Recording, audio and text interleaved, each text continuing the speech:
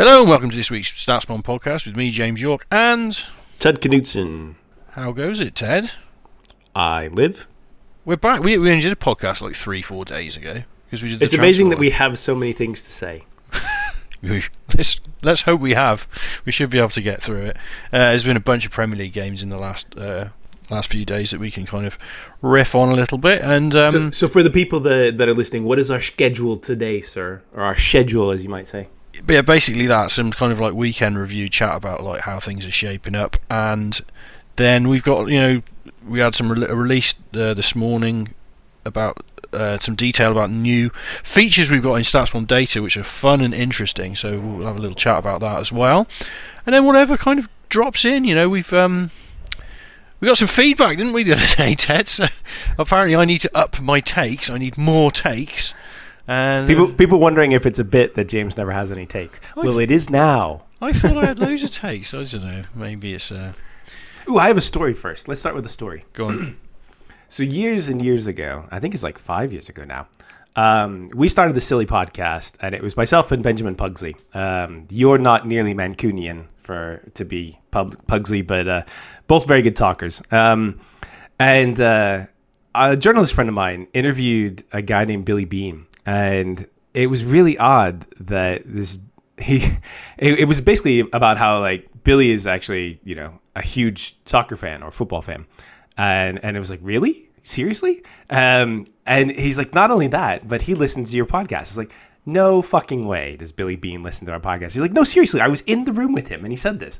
And I was like, well, that's absolutely fascinating. And so at one point, I got a chance to actually talk to Billy myself along the way. And he said, and so over the years, I disappeared into Brentford and Midtjylland. I wasn't around. James and Ben picked up the podcast and again did a great job and much more entertaining accents than my own. And then I came back and Pugsley has sort of disappeared into Barcelona nightlife and cookery. And James and I do this. But for years, we didn't do it weekly. And we were always reticent to do it. And James, grumpy old James. Run out of topics, Ted. Run out of topics. You end up having to fill it up with stories. Oh, no, carry on. It's fine. Yes, exactly. Well, you can tell your own stories soon. But so we were always reticent to do weekly. And I got a call from Billy. And he's like, oh, I really love your podcast. I wish you'd do more of them. And I got to thinking to myself, it's like, oh, man, it's a pain sometimes for us to do most podcasts because we want to keep them fresh and keep them interesting. And on the other hand, like Billy Bean says, I'd like to hear more podcasts from you. You're like, oh, fine, damn it. It's decided. Yeah, exactly. There's your sports analytics chops right there. Exactly. So for those of you who gave us feedback and are happy that we have a weekly podcast, it's nothing to do with any of you or even us, but you can thank Billy Bean for that. There we are. What a story. Well, it's amazing, and you can't, like, if you're a nerd and you've watched Moneyball, and Moneyball actually triggered like so many things for so many of us, then it's about as cool a story as I can get. I don't have any other cooler ones. It's funny, I read Moneyball actually like years before, have been had any real interest in like sports analytics or whatever it was, and thoroughly enjoyed it obviously because it's obviously it's a load of points that you're gonna like. I've still not seen the film, but it has Brad Pitt in it. Yeah, I'm one of those I read the book kind of guys, but it's fine. It was an excellent book, and I'm sure everyone listening to this has already read it. But anyway, we also had a big release. So there's a big story. Start off with a big story, hook the listeners, and we also have a big announcement today about our data upgrade. Yeah, that's pretty cool. Just two things that we got gone in there. The first one is shot height, which I think is important. I think this is relevant.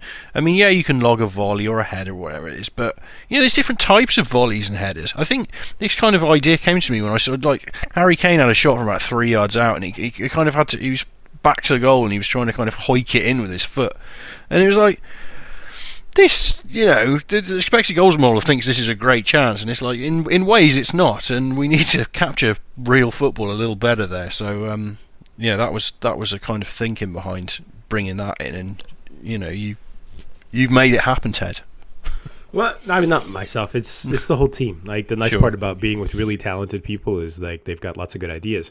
And I think this type of thing, when I think about it, I think back to the Ibrahimovic chance that I think was in Europe, and some announcer was like, he should have scored that. And I'm like, man, that's like a 9-yard chance, or maybe it was even 6 yards. So it was like very close to the 6, but it's like going away from it's a really high ball, and he just barely gets his head on it and sort of puts it back across the goal. And people think, well, Ibrahimovic is a great goal scorer, this or that. It's like trying to think of ways that we could, better evaluate things, like really high crosses that end up being shots because, somebody gets a head on it, but isn't a good shot. Like, how do we better, evaluate that chance? Or, the volley is like a proxy for saying that it's off the ground. Well, like, why don't we just measure that it's off the ground? Yeah, where off the ground is it? A low volley is going to be much easier. And I think we'll probably find out that, ground shots are significantly ahead of everything else as a a kind of high probability chance. That's what you want to aim for, which kind of ties in with ideas around crossing and low crosses and cutbacks and all those kind of things. So yeah, we're all kind of like joining it all together and creating more kind of accurate data that reflects football as you see it, really. And then the big ones, the Skellingtons. Yeah, you'll have to fill people in on this, but we've done loads on goalkeepers, haven't we? I mean, that's been one of the things that we've really kind of like upgraded the data set towards is bringing in kind of like goalkeeper actions, and our data scientist Derek Yam is a goalkeeper himself, and very interested in this topic. So yeah, goalkeeper. What they can't recall now? It's gone out of my mind. Ted. Ragdolls. That's it, of course. Yeah. That's right. So, like, originally sort of a concept from ragdoll physics. So we were looking at it, and there's like 3 big things in this release. The 2 of them are new elements. The last one is we're much more granular in what we collect on shots inside the box. And part of that was we had feedback from a big club that's very smart about data, saying that the stuff that we collected wasn't quite good enough. It could be better. And we listen to our customers a lot. And we like them to give us feedback because it teaches us stuff. Like, there's so much data and so many things going on now that our customers, are discovering things and probably will discover things, despite the fact that we spend 100% of our time looking at our own data and evaluating in different ways. They'll teach us new stuff. And so they went through the data and they figured out that it wasn't quite good enough. Could we make it better? And so it's taken us a little while, but as part of that, we then looked at what could we add that we thought moved the needle. And so shot impact height was one, and we don't know how much it'll move the needle, but we think that on each individual chance you get a little more information. We think that also helps, like, talking to coaches about it. But then the next thing that we added was goalkeeper ragdolls. And the reason why we added this is because the goalkeeper isn't just a dot on the pitch, which is sort of how it looks before. Now, it's not incorrect to measure that, but like, could we do better? And so we then started to say, okay, what does the goalkeeper look like and his body shape look like at the start of the chance when the chance is taken? And what does it look like at, the point that he either makes a save or as the ball passes them by? And we not only have that, but we also have the positioning of it. So it's not just the shape of the keeper, but it's like how far did he have to go from his origin point to make the save and stuff like that. And we think that it gives you a lot more information about the shot and potentially the velocity of the shot, which we have a bit of a proxy for that. But this will teach you a lot more about that information as well. Because, a shot that trickles in from, say 12 yards and is scuffed looks the same in an old expected goals model as a shot that is hammered from the exact same location. Well, now we don't have that type of, it doesn't have to be that way. We've got a lot more information about what happens and how long it took to get to the goalkeeper. So now we're looking at it, and as long as the timestamps are right and we collect it right, then it should be really, really cool. Yeah, I mean, that's the thing. It's easy, with regard to shots, they still are probably the most kind of like crucial aspect of analytics in football. People have explored them to the nth degree, but are of course limited by whatever data sets they're using. And by actually like changing the spec, improving the spec of data, we can actually like think about looking for new insights and looking for understanding where previously it wasn't there. And I'm a big fan of this. And anything shot related is good by me. I know Tom Lawrence. I'm not sure Tom and Merrick would agree with you. Yeah, they're probably a little bit like there's more to the world than shots. But shots are still a huge thing, and for a lot of people that are looking at football data and want understanding for a variety of reasons, shots will always be an absolute, kind of key, integral part of that. And upgrading that is a great idea as far as I'm concerned. So that's the major announcement. We've got some stuff coming later this year that will trickle out when we're ready and when it's ready. And someone asked me already if the public stuff is going to have this level of extra information. And I'll tell you honestly, we haven't made a decision on it. I'm leaning towards no, just because we're trying not to, you've got IP that you don't want to be obviously copied by all of your competitors. And we have continuous problems with this. We release new stuff and then other people end up copying it and using it for their own purposes. And part of that's okay. That's just how it works. But part of it is, are we going to continue to make it easy for them to do that? And the answer is probably not. What we've produced on the free data spec is actually, the best information out there already. So this will probably stay behind closed doors, but it's not 100%. And I don't think we're going to announce anything else today. That's probably good enough. Also, tomorrow is the OptaPro conference, OptaPro forum, and good luck to everybody that's there. We'll miss you guys and hope you have a lot of fun. It looks like an amazing lineup this year. We always talk about it every single year, and there are lots of people that'll do cool stuff. So I'm sure that we'll be following along on social media and seeing what cool stuff comes out, and eventually we'll get some videos from that. And should we talk about actual football on this podcast, James? We could do, yeah. Why not? I mean, first place to start, I think, obviously, is Liverpool, who have wobbled horrifically in the last week, shedding points like there's no tomorrow. 2 draws. How dare they?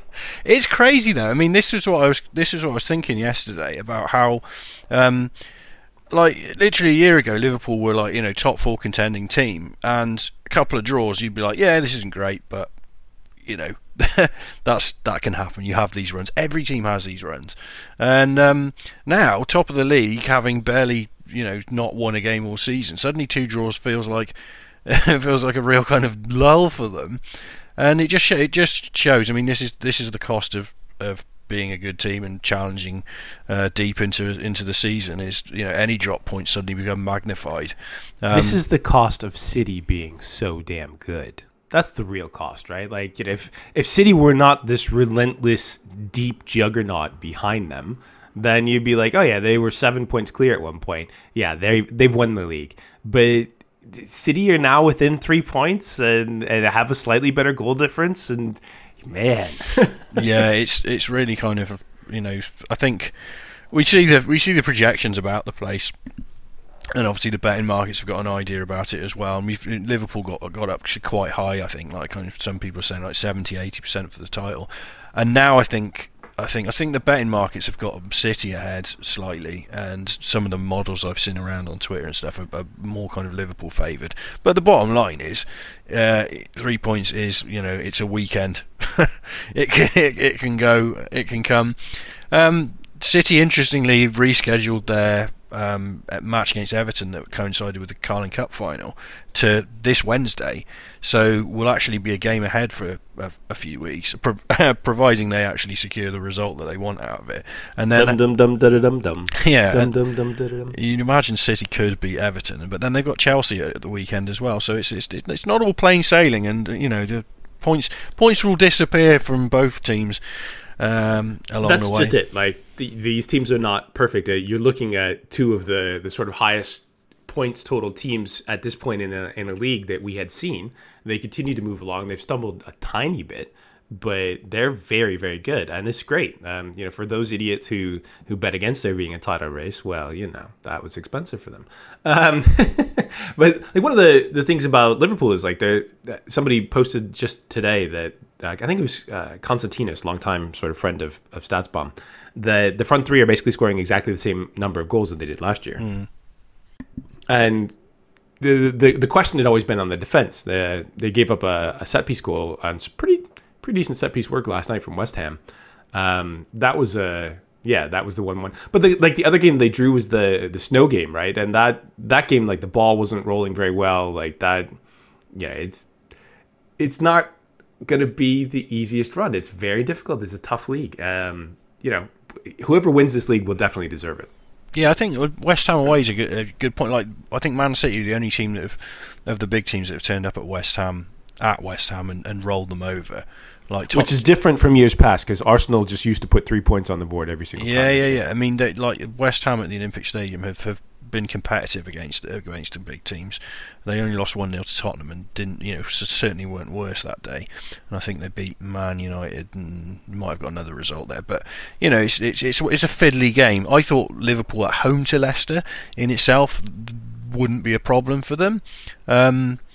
Again, Leicester have got that kind of the ability to just kind of frustrate at times, and it seemed they certainly, kind of put up a defensive effort. And of course, Liverpool got injuries at the moment. I think I counted six first teamers out last night. So that's the thing that the betting tough. Markets, I think, get priced into it. I think the betting markets are looking at it and saying that City have basically 2 players at every position. They have like real depth, and they weathered that first half of the season with some serious injuries, and now they're mostly healthy. Whereas Liverpool have a number of injuries that also matter, and they just don't have the same level of depth. And so, Adam Lallana's out there last night, and he's fine. But would you put him in?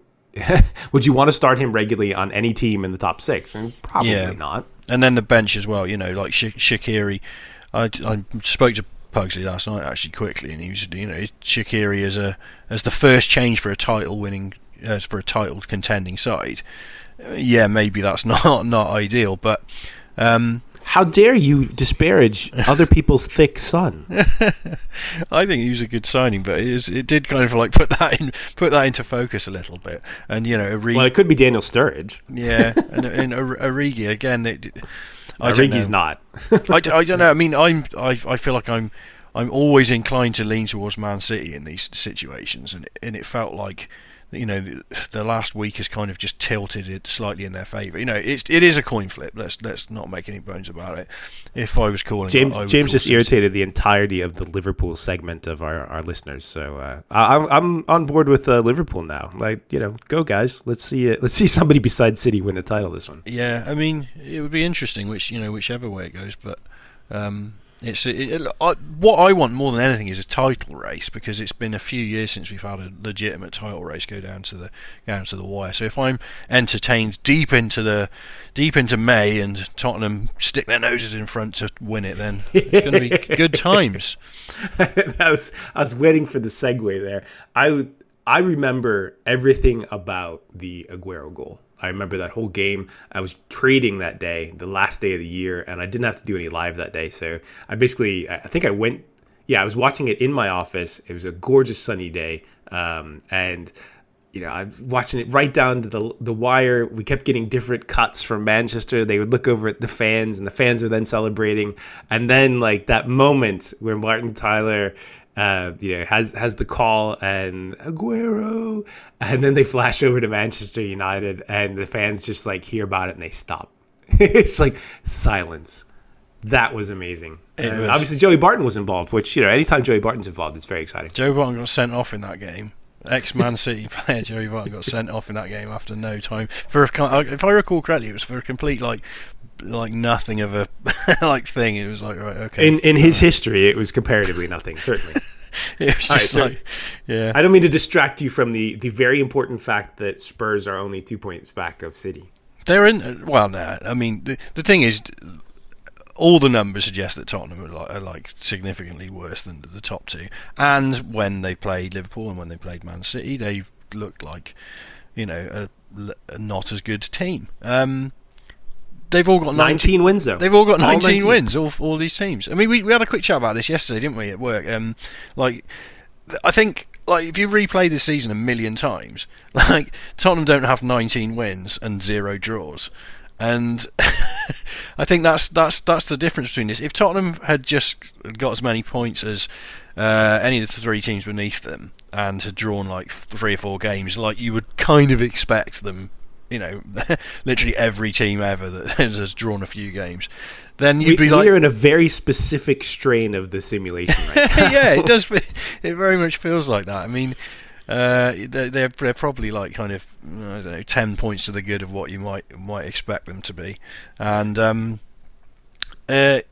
signs of life in the numbers. I was looking at that the other day. Their expected goals, which have been really quite kind of like middling to flat most of the season, and it coincides with a slightly beneficial run of not too many tough teams, but they've kind of like pointed ahead of where they have been in this last kind of like 10-game stretch. I think they've got to go to Liverpool and City, which is just, look, they got a 2-2 draw at Liverpool last season, and I don't know. It's hard to envisage Liverpool at their best and Man City at their best not like being stronger than and exceeding Tottenham in those matches. But anything can happen. This is just you trying to talk yourself out of future emotional pain. No, it's just fun, isn't it? It's just good fun. Like here's a statistical oddity, though. Like, yeah, Spurs have contributed significantly to this, but there are very few comparative draw teams this year, right? Right. Like Huddersfield being bad, 25 matches, only 5 draws. That's slightly unusual, right? Fulham also 5 draws. Crystal Palace 5 draws. Like, the most draws anybody has is Southampton at 9, but then it's Watford at 7. Like, this is pretty unusual. Usually, there's like a third draws, maybe slightly less. I think when I was doing the modeling stuff, it was like between 25 and 30% is regular, and you get those very defensive guys like the Aitor Karenkas and stuff that end up and running high numbers of draws. This year, it is very few. And the only reason why Spurs are up there is because they have no draws. Like 19 wins and no draws, that gives you a lot of points. And this is an analytics bugbear. Like, this is one of the things that really frustrates me. Like, coaches should not hang on to the draw. The 2-0 is so much better for you in terms of lead. Do not sit on it. Play normally. Your normal defense is supposed to be able to give up 0 to 1 goals. So, like, score the second and you're absolutely fine. Like, probably. But like the statistical swing on that is really huge. I don't want to say that we're seeing a change in behavior, like going for it on 4th down, or the shot behavior, which is very quietly sort of trickled in, like almost osmosis. No one will admit that they're really taking shots from closer and cutting out the long shots necessarily, but that's certainly a statistical finding that has come about because of the expected goals models and things like that, and is seeped into football itself.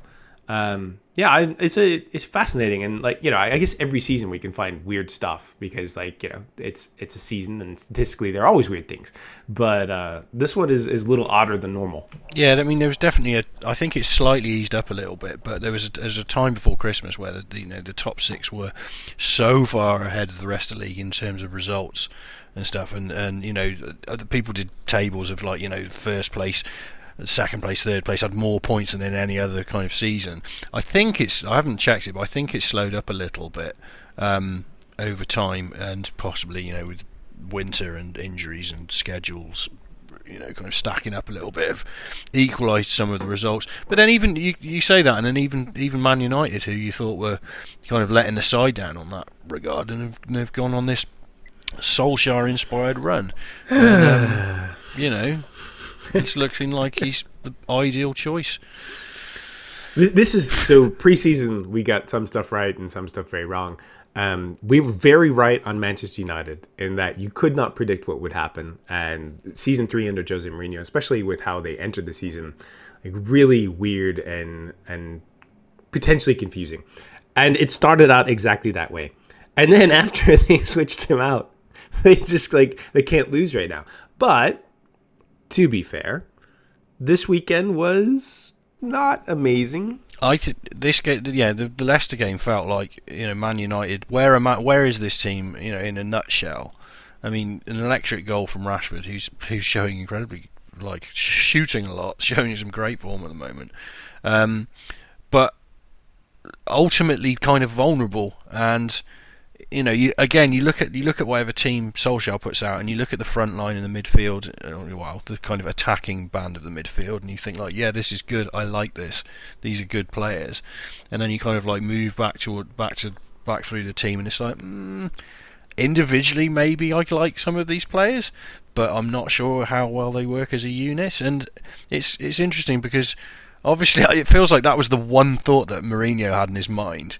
Like, is like, I need I need to work out this defense, and he struggled with it a lot, and it kind of like neutered his attack.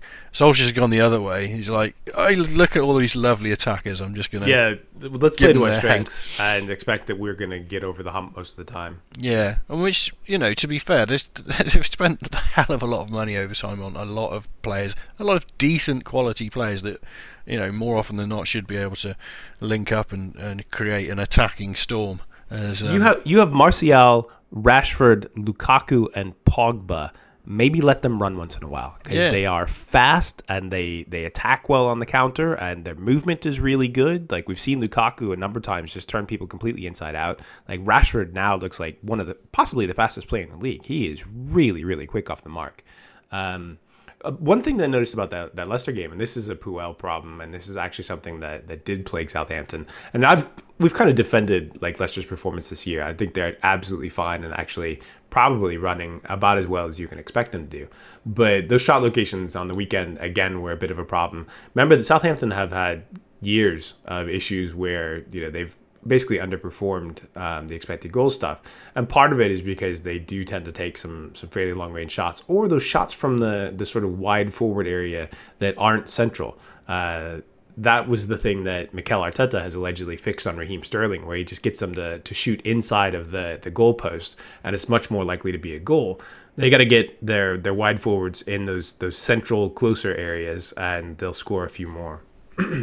Yeah, Sterling absolutely twatted one from about 25 yards yesterday, the weekend as well, which was good to see. He always felt like he could, improve his kind of like just the quality of how he hits a shot, really. And the timing was great. So, that says an Arsenal fan.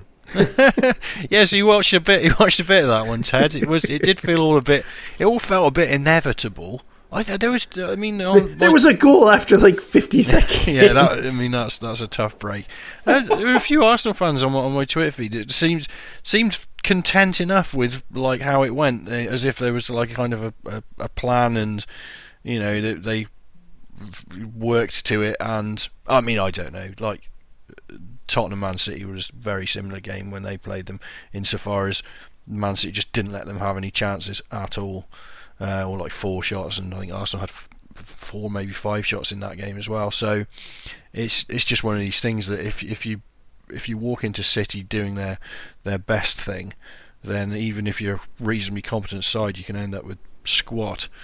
And one thing that we've talked about on this pod before, and we talked about it with relation to Manchester City and set pieces, and Liverpool have been good at set pieces this year, and actually like until last night I think they were like plus 10 or plus 12, depending on how you count the set piece goal differential. And City were actually -1, which is really interesting, because they get a lot of opportunities to go for it.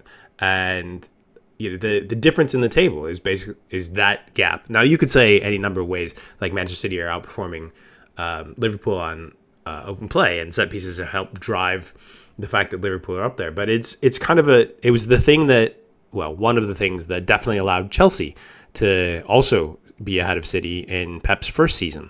So it's intriguing we'll see if he ever changes his spots on this one. They are the worst in the league at getting expected goals off of corners, and that it's fixable, but you kind of have to admit that there's a problem and find somebody that can help you solve it. Yeah, and there's always the idea that if 91 teams in the football league could do with help here, maybe there's one team that's just going to stonewall you and say like, no, we're doing it this way. But Pep is amazing, and I have been a long-term fan to the point that I say that a lot of times he ruins leagues because his teams are just so much better than them. Obviously, they are some of the richest teams in the world as well. It's great to see Liverpool do this, and Liverpool have been super smart. And I think you look at the net spend from Liverpool over the last 5 years, and it's actually like sort of amazingly good. So yeah, it's lovely. And Spurs are similarly, performing very well from the back of a great coach. The question is, could they do better if they had invested a bit more in the squad? But whatever. Like that doesn't matter again until the summertime. Random factoid, right? The season that Tottenham had a shot at it against when Leicester won the title, and they were 5 points back at this exact point then, and they're 5 points back now. So, I mean, it means nothing, but it just struck me. It was like they're 5 points back. It's February. That's it's just a touching distance. Were they ever that close there? And funny enough, that Leicester season, nobody ever broached the gap. Nobody ever did what's happened this last week and got it down to within a win. And Leicester always kind of were, once they built a gap, which I think kind of came through January. No one really got close to them, and it wasn't actually that they were put under pressure. The whole idea of when you're put under pressure, when teams are put under pressure, can they get results? I mean, that's one wonders exactly how heavy that weighs, but it's certainly not a zero factor. And so.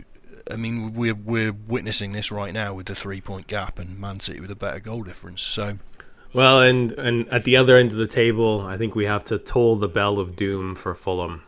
7 points back and a much worse goal differential than Burnley. Cardiff in front of them, only 17 points total. Still just have not been able to put together any sort of run, while Burnley have, and I don't think they've lost in 6 games. They 3 wins, 3 draws in the last 6. That's a huge point swing. Yeah, and Southampton too. You look at them. They've done a similar kind of thing since Hasenhutl's come in, and just literally just got some points. And Cardiff's win at the weekend was absolutely massive. Right. So Cardiff still have a chance, but Fulham look doomed. Sorry, Fulham fans. I guess I should say that's my fault because I really liked their recruitment over the summer and thought they would be a lot better than this.